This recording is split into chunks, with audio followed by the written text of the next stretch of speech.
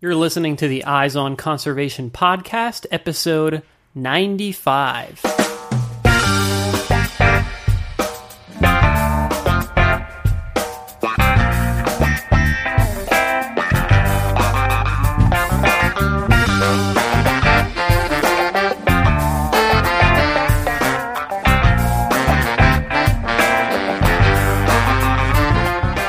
Welcome to the Eyes on Conservation podcast, where we bring you engaging conversations about wildlife conservation from all across the globe. I'm your host, Matt Podolsky. We thought that it would be appropriate on the day after this historic presidential election to bring you an episode focused on science, reason, and the importance of debunking societal myths. Brian Dunning is the host of the popular podcast series Skeptoid. Brian's show has been one of the top science podcasts for over a decade, which makes him a pioneer for science content in this medium. I reached out to Brian with an interview request because I'm a big fan of his show, and we actually found a lot of crossover in the themes and topics that each of us cover in our respective podcast shows. It was a very refreshing conversation, and I thought it would be a nice breath of fresh air as the dust settles from this outrageous, I'll call it, presidential campaign season. Let's jump in. Well, my name is Brian Dunning. I'm best known as the host and producer of the Skeptoid podcast, which has been one of the top science podcasts in iTunes since 2007. I started it in 2006. It's been a weekly show for just over 10 years now, which sometimes blows my mind to think about that. That's what I've been doing for so long. And since 2010, it's been full-time. So it's a show that covers four basic subject areas: urban legends, conspiracy theories, alternative medicine, and paranormal claims. Basically anything that we might hear about in pop culture that's not true, but that more importantly, there is actual good, real science to be learned by more thoroughly understanding the true story. When you started this show, you've been doing this since 2006, which is a long time, but I mean, in the world of podcasting, I mean, that's an eternity. That was sort of at the dawn of the creation of the podcast as a medium for people to sort of consume this type of content. I mean, what inspired you to start this podcast series, Skeptoid? Well, I studied computer science in school and also directing and writing for film and television. And those are things that don't go together very well. So I never really had a career that combined my interests in general science, history of science, and entertainment until podcasting came out. And it just all of a sudden provided an outlet where I could create a show and get it out in front of people without, having to make my whole career being in Hollywood or something, which I think I'd kill myself if I had to do that. So it was really just a perfect convergence of technology and opportunity, and I've just been the happiest guy in the world ever since. I want to sort of talk a little bit about what it means to be a skeptic. Is there necessarily a connection with like science and the scientific method? That's clearly sort of your approach. Well, it was probably a poor marketing choice because skepticism is in the way that people generally use the word, it's got a fairly negative connotation. It's, you're the people who think that that 9/11 was an inside job, or you're the people who think this strange thing, or you're the people who doubt this or who doubt that. And well, I guess doubt is part of it, but really what skepticism is requiring some kind of a standard for evidence for the things that we accept and choose to believe. So if you come to me and say you've got a super easy cure for cancer, skepticism requires me to, put your claim on hold pending some kind of decent evidence. So when we hear these urban legends and these subjects that I cover on the show, we try to apply to some skepticism. We cover what are the claims, what do people say about it, and how do we then apply skepticism to weigh the quality of that evidence and come up with a conclusion for what probably is actually going on. So it's really a fun process. It's the process of discovery, and skepticism really is just the application of the scientific method. So skepticism and science go very much hand in hand. Where did your skepticism come from? I mean, can we trace that sort of back to its roots? Yeah, I think so.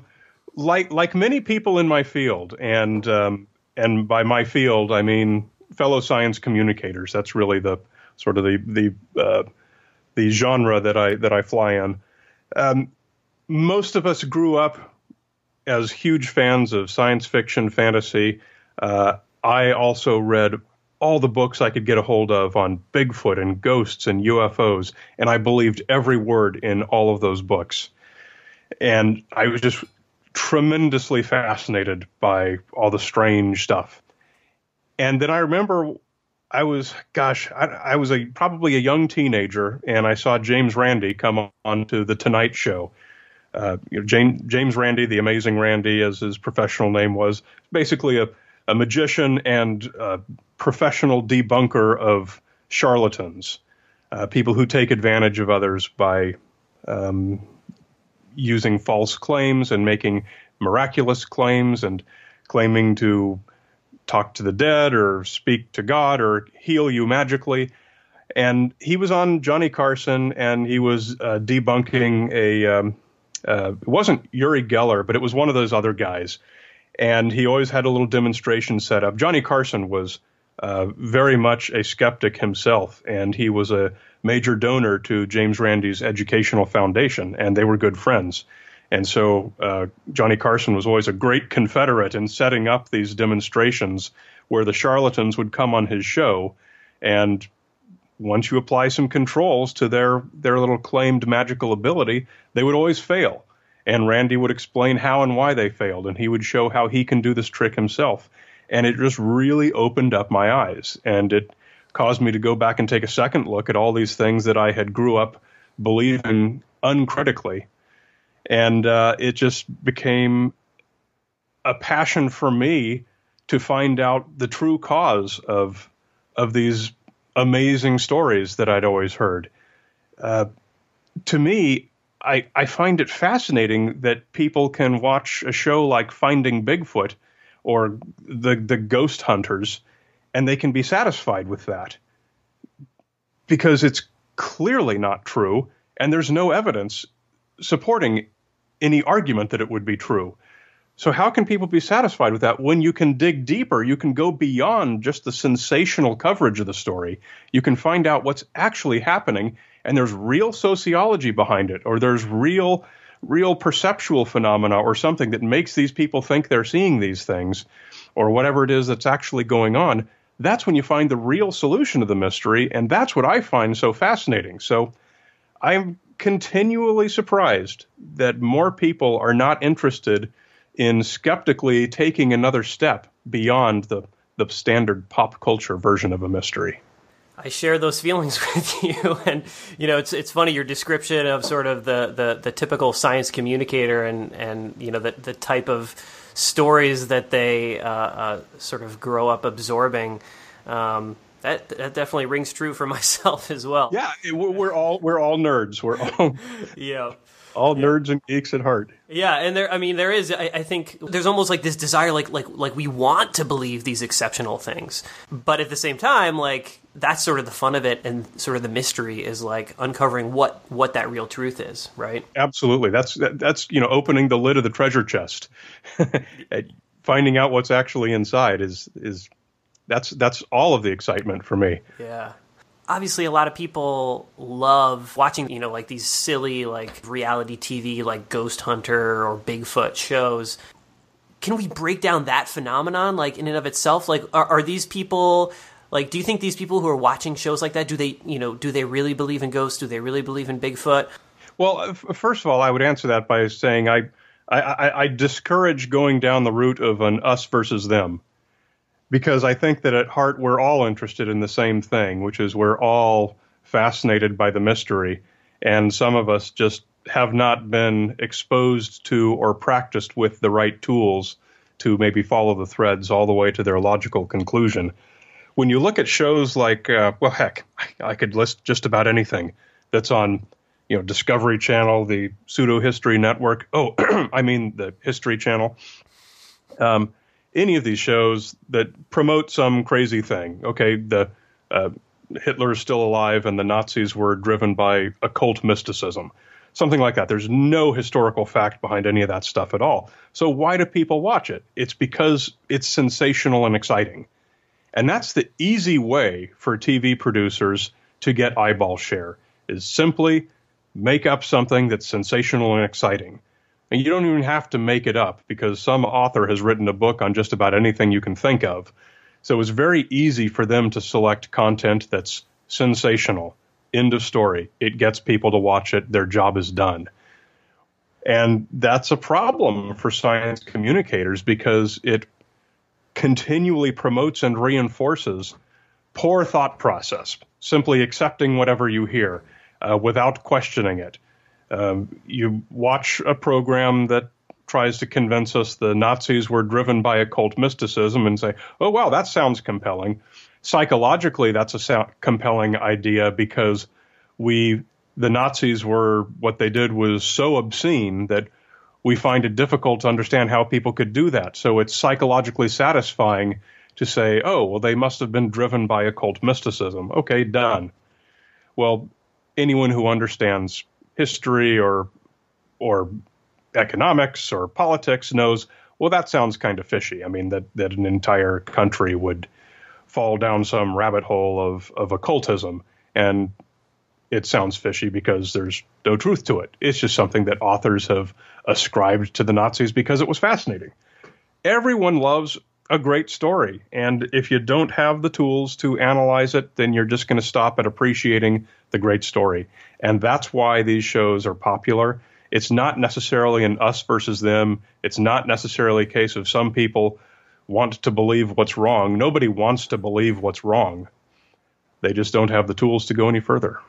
There's this interesting balance here, right? I mean, the role of the science communicator is to essentially be a storyteller, right? But to tell these stories in a way that is scientifically accurate. How do you decide what topics you're going to cover on your show? You know, you take a topic like the example that you put forth just now about the Nazis. That strikes me as like, yeah, that's a story that is probably compelling to a lot of people, but like the vast majority of people who watch some program about that are probably not going to walk away like truly believing that there was this vast conspiracy or that Hitler's still alive or something, you know, that is outrageous and still falls well outside of sort of the mainstream.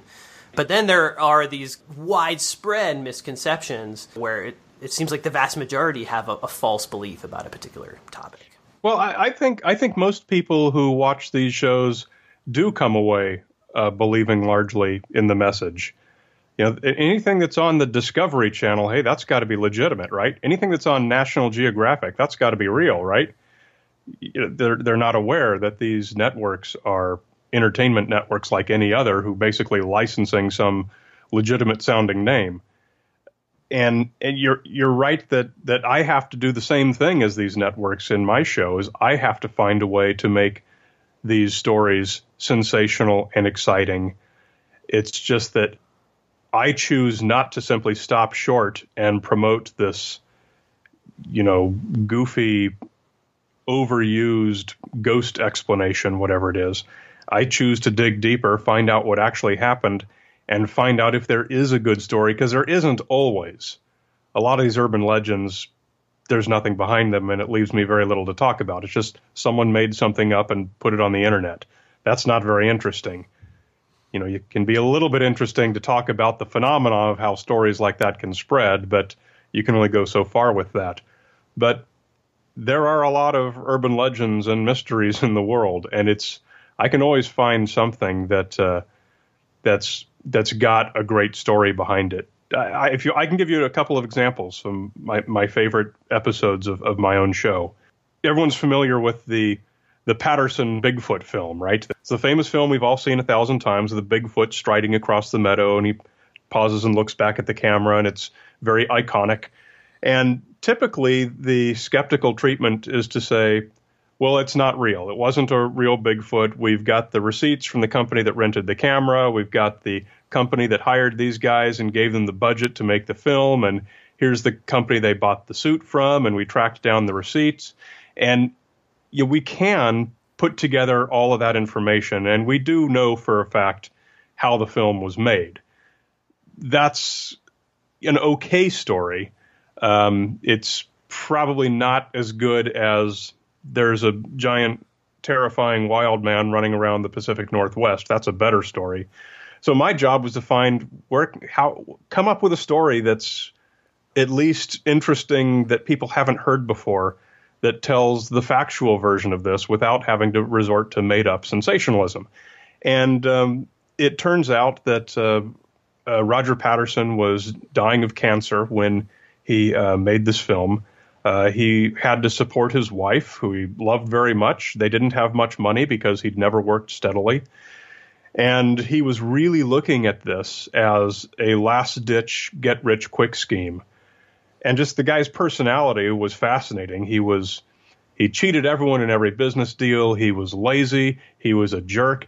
Nobody who knew him had anything nice to say about the guy. But he was still a human being, and he was still trying to do the right thing for his wife at this late stage of his life. And there was a very poignant story to be told in this, because on this last-ditch effort, the cards fell in the right place, and it paid off, and his wife survived very well after he died off the royalties from this film. And I found that to be a great story, and that's one of my favorite episodes. And it's also a great example of how you can tell a good story factually that's probably more interesting than the pop culture version. I never heard anything about that. I mean, despite the fact that there's, probably countless television programs made about that very footage without even mentioning any of that fascinating backstory.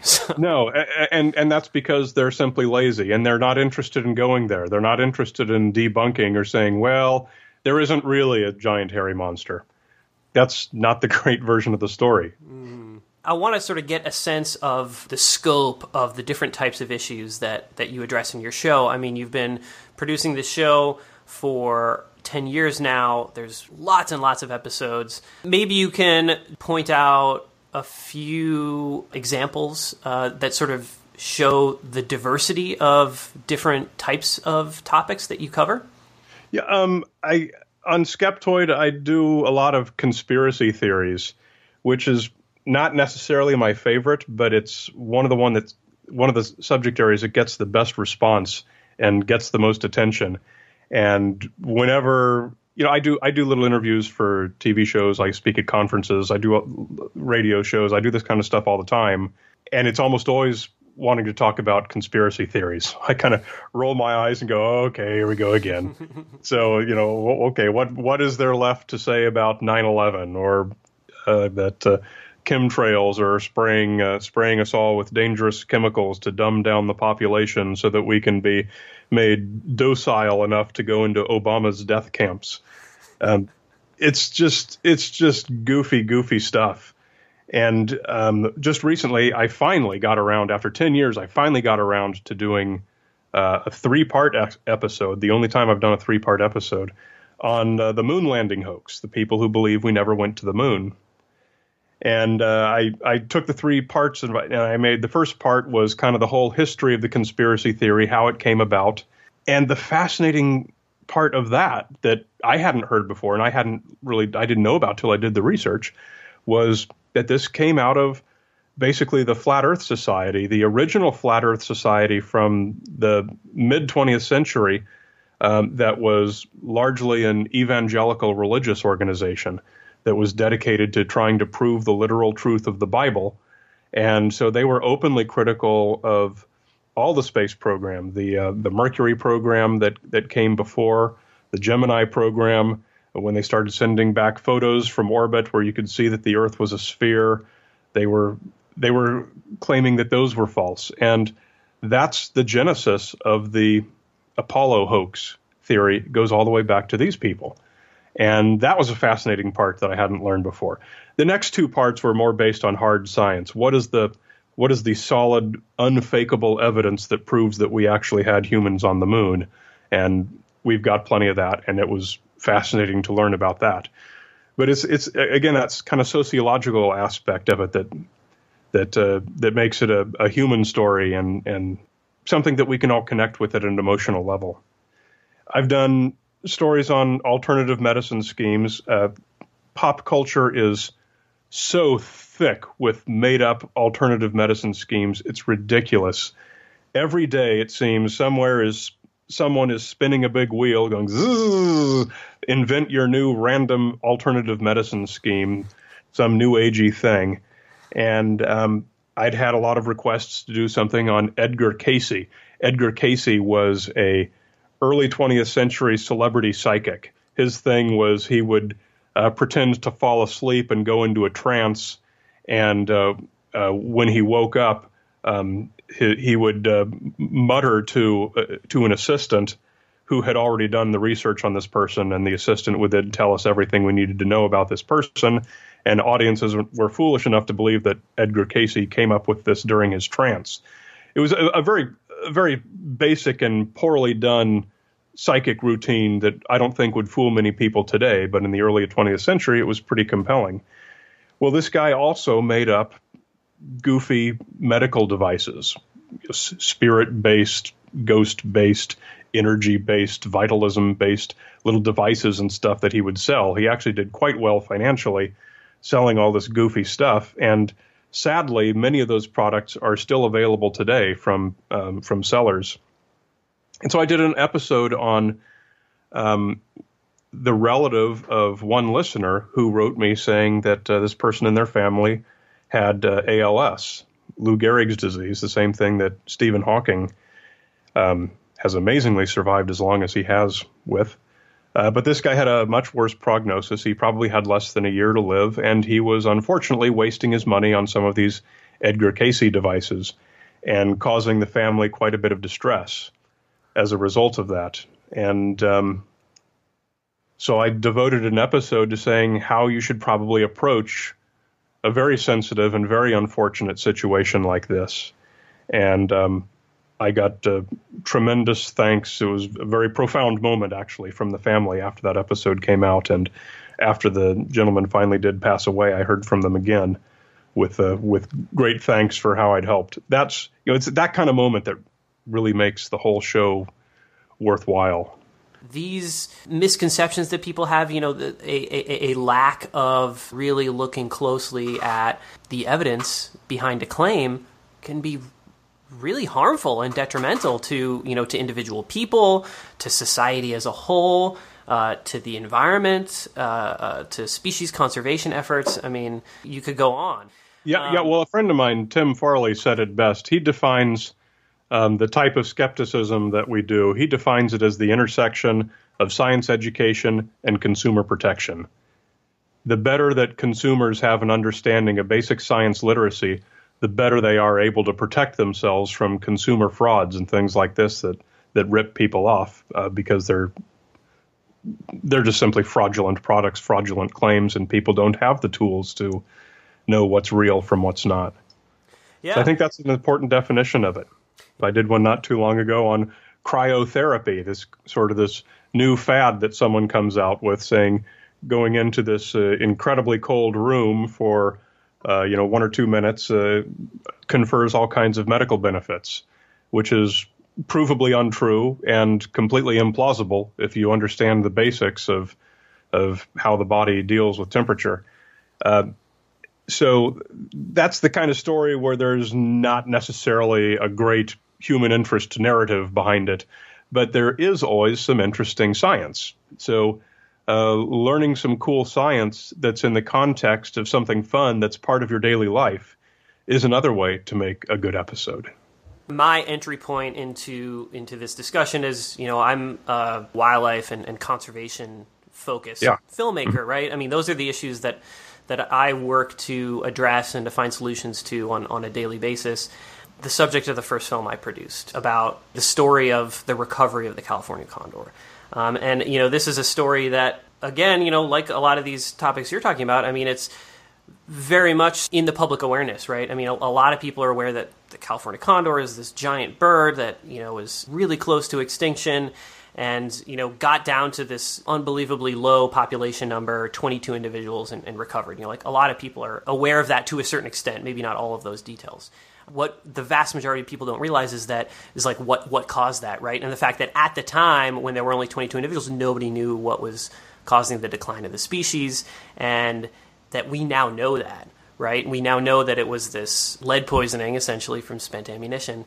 However, despite that, and despite all the scientific evidence that has come out, you have this massive industry, this multi-billion-dollar industry that is the lead ammunition industry, actively working to discredit that science. This is sort of standard fare as far as environmental and conservation issues are concerned. I mean, the most egregious example of this is climate change, right?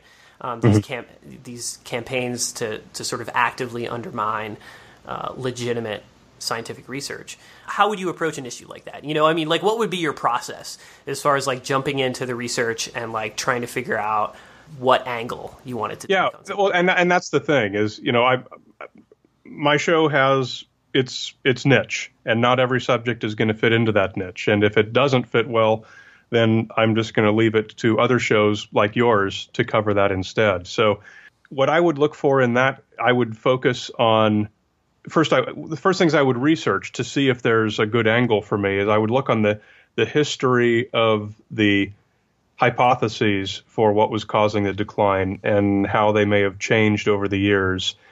I look very closely at the lead poisoning from ammunition, see what the science is behind that.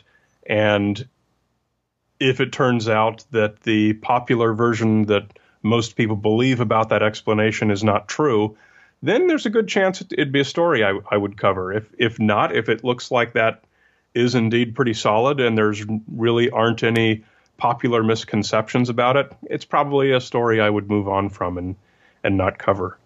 One thing that's similar that I covered sometimes I do student questions episodes where students can send in questions. They just record them on their phone memo device and email them into me. And I'll do 4 or 5 of them in an episode. And one of them was asking about, hey, the depleted uranium penetrators that are all over the Middle East after all the Gulf Wars, how dangerous are those really? And that turned out to be a perfect subject for my show because people believe, those are radioactive, and the military still has teams of people working full time and probably will continue to have for decades, costing millions of dollars, trying to track down and physically locate every single depleted uranium penetrator that they can find in the desert sands and collect it to put it away safely so it can't sicken people with radioactivity. And the fact is that the science behind that is 100% wrong, because they pose no realistic threat to anyone at all. The only time a depleted uranium shell is dangerous is when it actually hits something and bits of it atomize into the air. And if you're in the immediate vicinity and you inhale some of that, you will get a tiny bit of heavy metal poisoning. You have to have that happen a lot of times before you're going to get enough to make any significant difference to your health. So it's probably never happened to anyone. But the reason we call them depleted uranium is because they're no longer significantly radioactive. Once it's sitting in the dirt, it's completely inert and doesn't hurt anyone. You could pick one up and put it on as a paperweight on your desk, and it wouldn't be in the slightest bit harmful. In fact, I've been trying to get a hold of one for a long time, but I can't. So that's an example where something that sounds reasonable and most people would accept it uncritically, when the science behind it is completely opposite to what people think. That's when it makes a good show. Over the last decade or so, when you've been producing your show, have you noticed any trends or any sort of shifts in the way that like people seem to be perceiving science or perceiving this concept of skepticism? No, and that's a question that people ask me a lot. And people say, so do you think we're winning this fight? Are people becoming more rational or less rational? I say, no, they're not in the slightest. And I don't think that's going to change in the foreseeable future. The thought processes that lead people into uncritical thought and uncritical beliefs are hardwired into all of us. They are evolved traits. It's something that we all have at a deep innate level, and it's human nature to think anecdotally, to put more emphasis on anecdotes than on data. That's something that's part of being a human being. So that's not going to change. And it's probably the strongest driver of why people believe weird things and why it's so easy to get people to watch a show that titillates with fascinating anecdotes. Everyone has their own personal life experiences with which they can temper that native tendency. And so that's why we're all somewhere along the spectrum of believing absolutely everything we hear and believing absolutely nothing we hear. So since these are basic human traits, I don't foresee going out of business anytime soon. There's always going to be a role for science communicators. And there's always going to be a role for the people who are trying to sell misinformation or just trying to sell sensationalism. And that's where unfortunately, that's where the biggest economic engine is going to be. So that's where the money comes from. Those are the programs that are always going to have a much bigger budget than mine. So it's always going to be an uphill battle, I think. I definitely relate on a certain level, right? I mean, I think the focus of my show and the work I do in filmmaking and talking about environmental issues and conservation, I mean, there's really a lot of crossover between both of what we're doing. I mean, even though they're they are seemingly like very different niches within the scope of science communication. Well, certainly in your field, the importance of good data is extremely critical, because you can't come up with a good solution to a problem if it's based on bad data. If you take issues like, I don't know if you've covered, elephant poaching. Mm-hmm. What's the profile of the typical elephant poacher? Is it, some soldier riding around the back of a truck with a machine gun, or is it a very poor villager that this is the only way he's going to feed his family this year? Right. And how do we solve that problem? Because it's much more than just someone poaching ivory and selling it. The problem goes much deeper through society and is going to take a far more complicated solution before we're going to be able to make any impact on that. You've got to protect the lives of people and of elephants. So you have to have a great understanding of very good data, very good science behind any environmental policy. Absolutely, and you have to have empathy as well, right? And I mean, that example is I think a perfect example of the things that I struggle with on a daily basis, and trying to wrap my head around a solutions-based approach to issues like this, right? Which is by demonizing those individuals who are going out and hunting elephants for their ivory, is that overall producing a benefit for the issue? Like, I don't think so. That's not the real problem. The real problem are, these organized crime syndicates that are really driving this whole industry. And then there's the connections with government and government corruption and global trade. I mean, it's a much bigger issue than like one individual making a morally wrong decision, right? Yeah. An issue like that brings in lots and lots of complexities, and it's about the scientific evidence, but there's just a lot of unknowns as well. And you know how passionate many people in the general public can become about these issues. You take the whole Cecil the lion thing, and boy, everyone thought they knew they thought they knew the solution to that, and it was really simple. This dentist should be crucified and executed. Done, solved. We've avenged Cecil, and as you know, that's another issue that's way more complicated than just this one case that so enraged the population. So in some cases, you have to work to come up with a science-driven policy. You have to work against an emotion-driven policy of the people who should be your biggest supporters.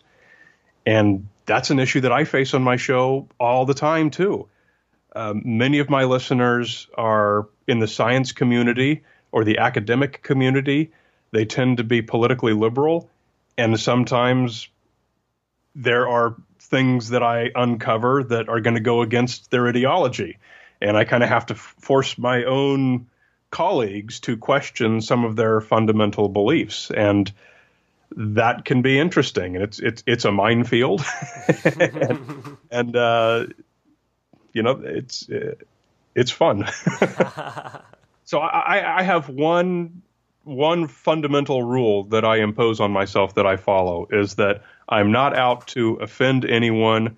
I'm not out to tell anyone that their ghost isn't real or that their religion isn't real. I'm not out to attack anyone's beliefs at all, because that's an inherently negative process. If I have to tell them your ghost isn't real, it's because I have something better to tell them that replaces the ghost that I think and hope is going to engage them more. So I always have to find the positive outcome, and I'm not going to do any show that has to be told from a particular perspective or that requires that I change anyone's beliefs. I'm merely trying to encourage an appreciation for scientific thought, because that's something that in the long run will benefit everyone, no matter their beliefs. Awesome. Well, this has been a lot of fun, Brian. It's been a fascinating conversation. It's really an honor to have you on the show. I've been listening to your show, to your podcast series for a long time. So, thank you very much. Thank you. Yeah. So thank you for taking the time. It's been a lot of fun. Happy to do it. Tune everyone in to skeptoid.com. All right. That was our conversation with Brian Dunning, host of the podcast series Skeptoid. I love how Brian's skepticism and focus on the scientific method doesn't prevent him from understanding where these false beliefs really come from. The example that he presented to us in there about the episode that he did about ALS, I think is a perfect example of this.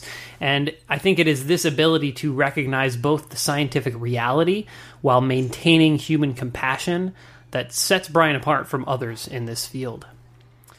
If you'd like to learn more about Brian's work as a science communicator and his podcast series Skeptoid, you can visit the show notes page for this episode, where we'll post links with more information.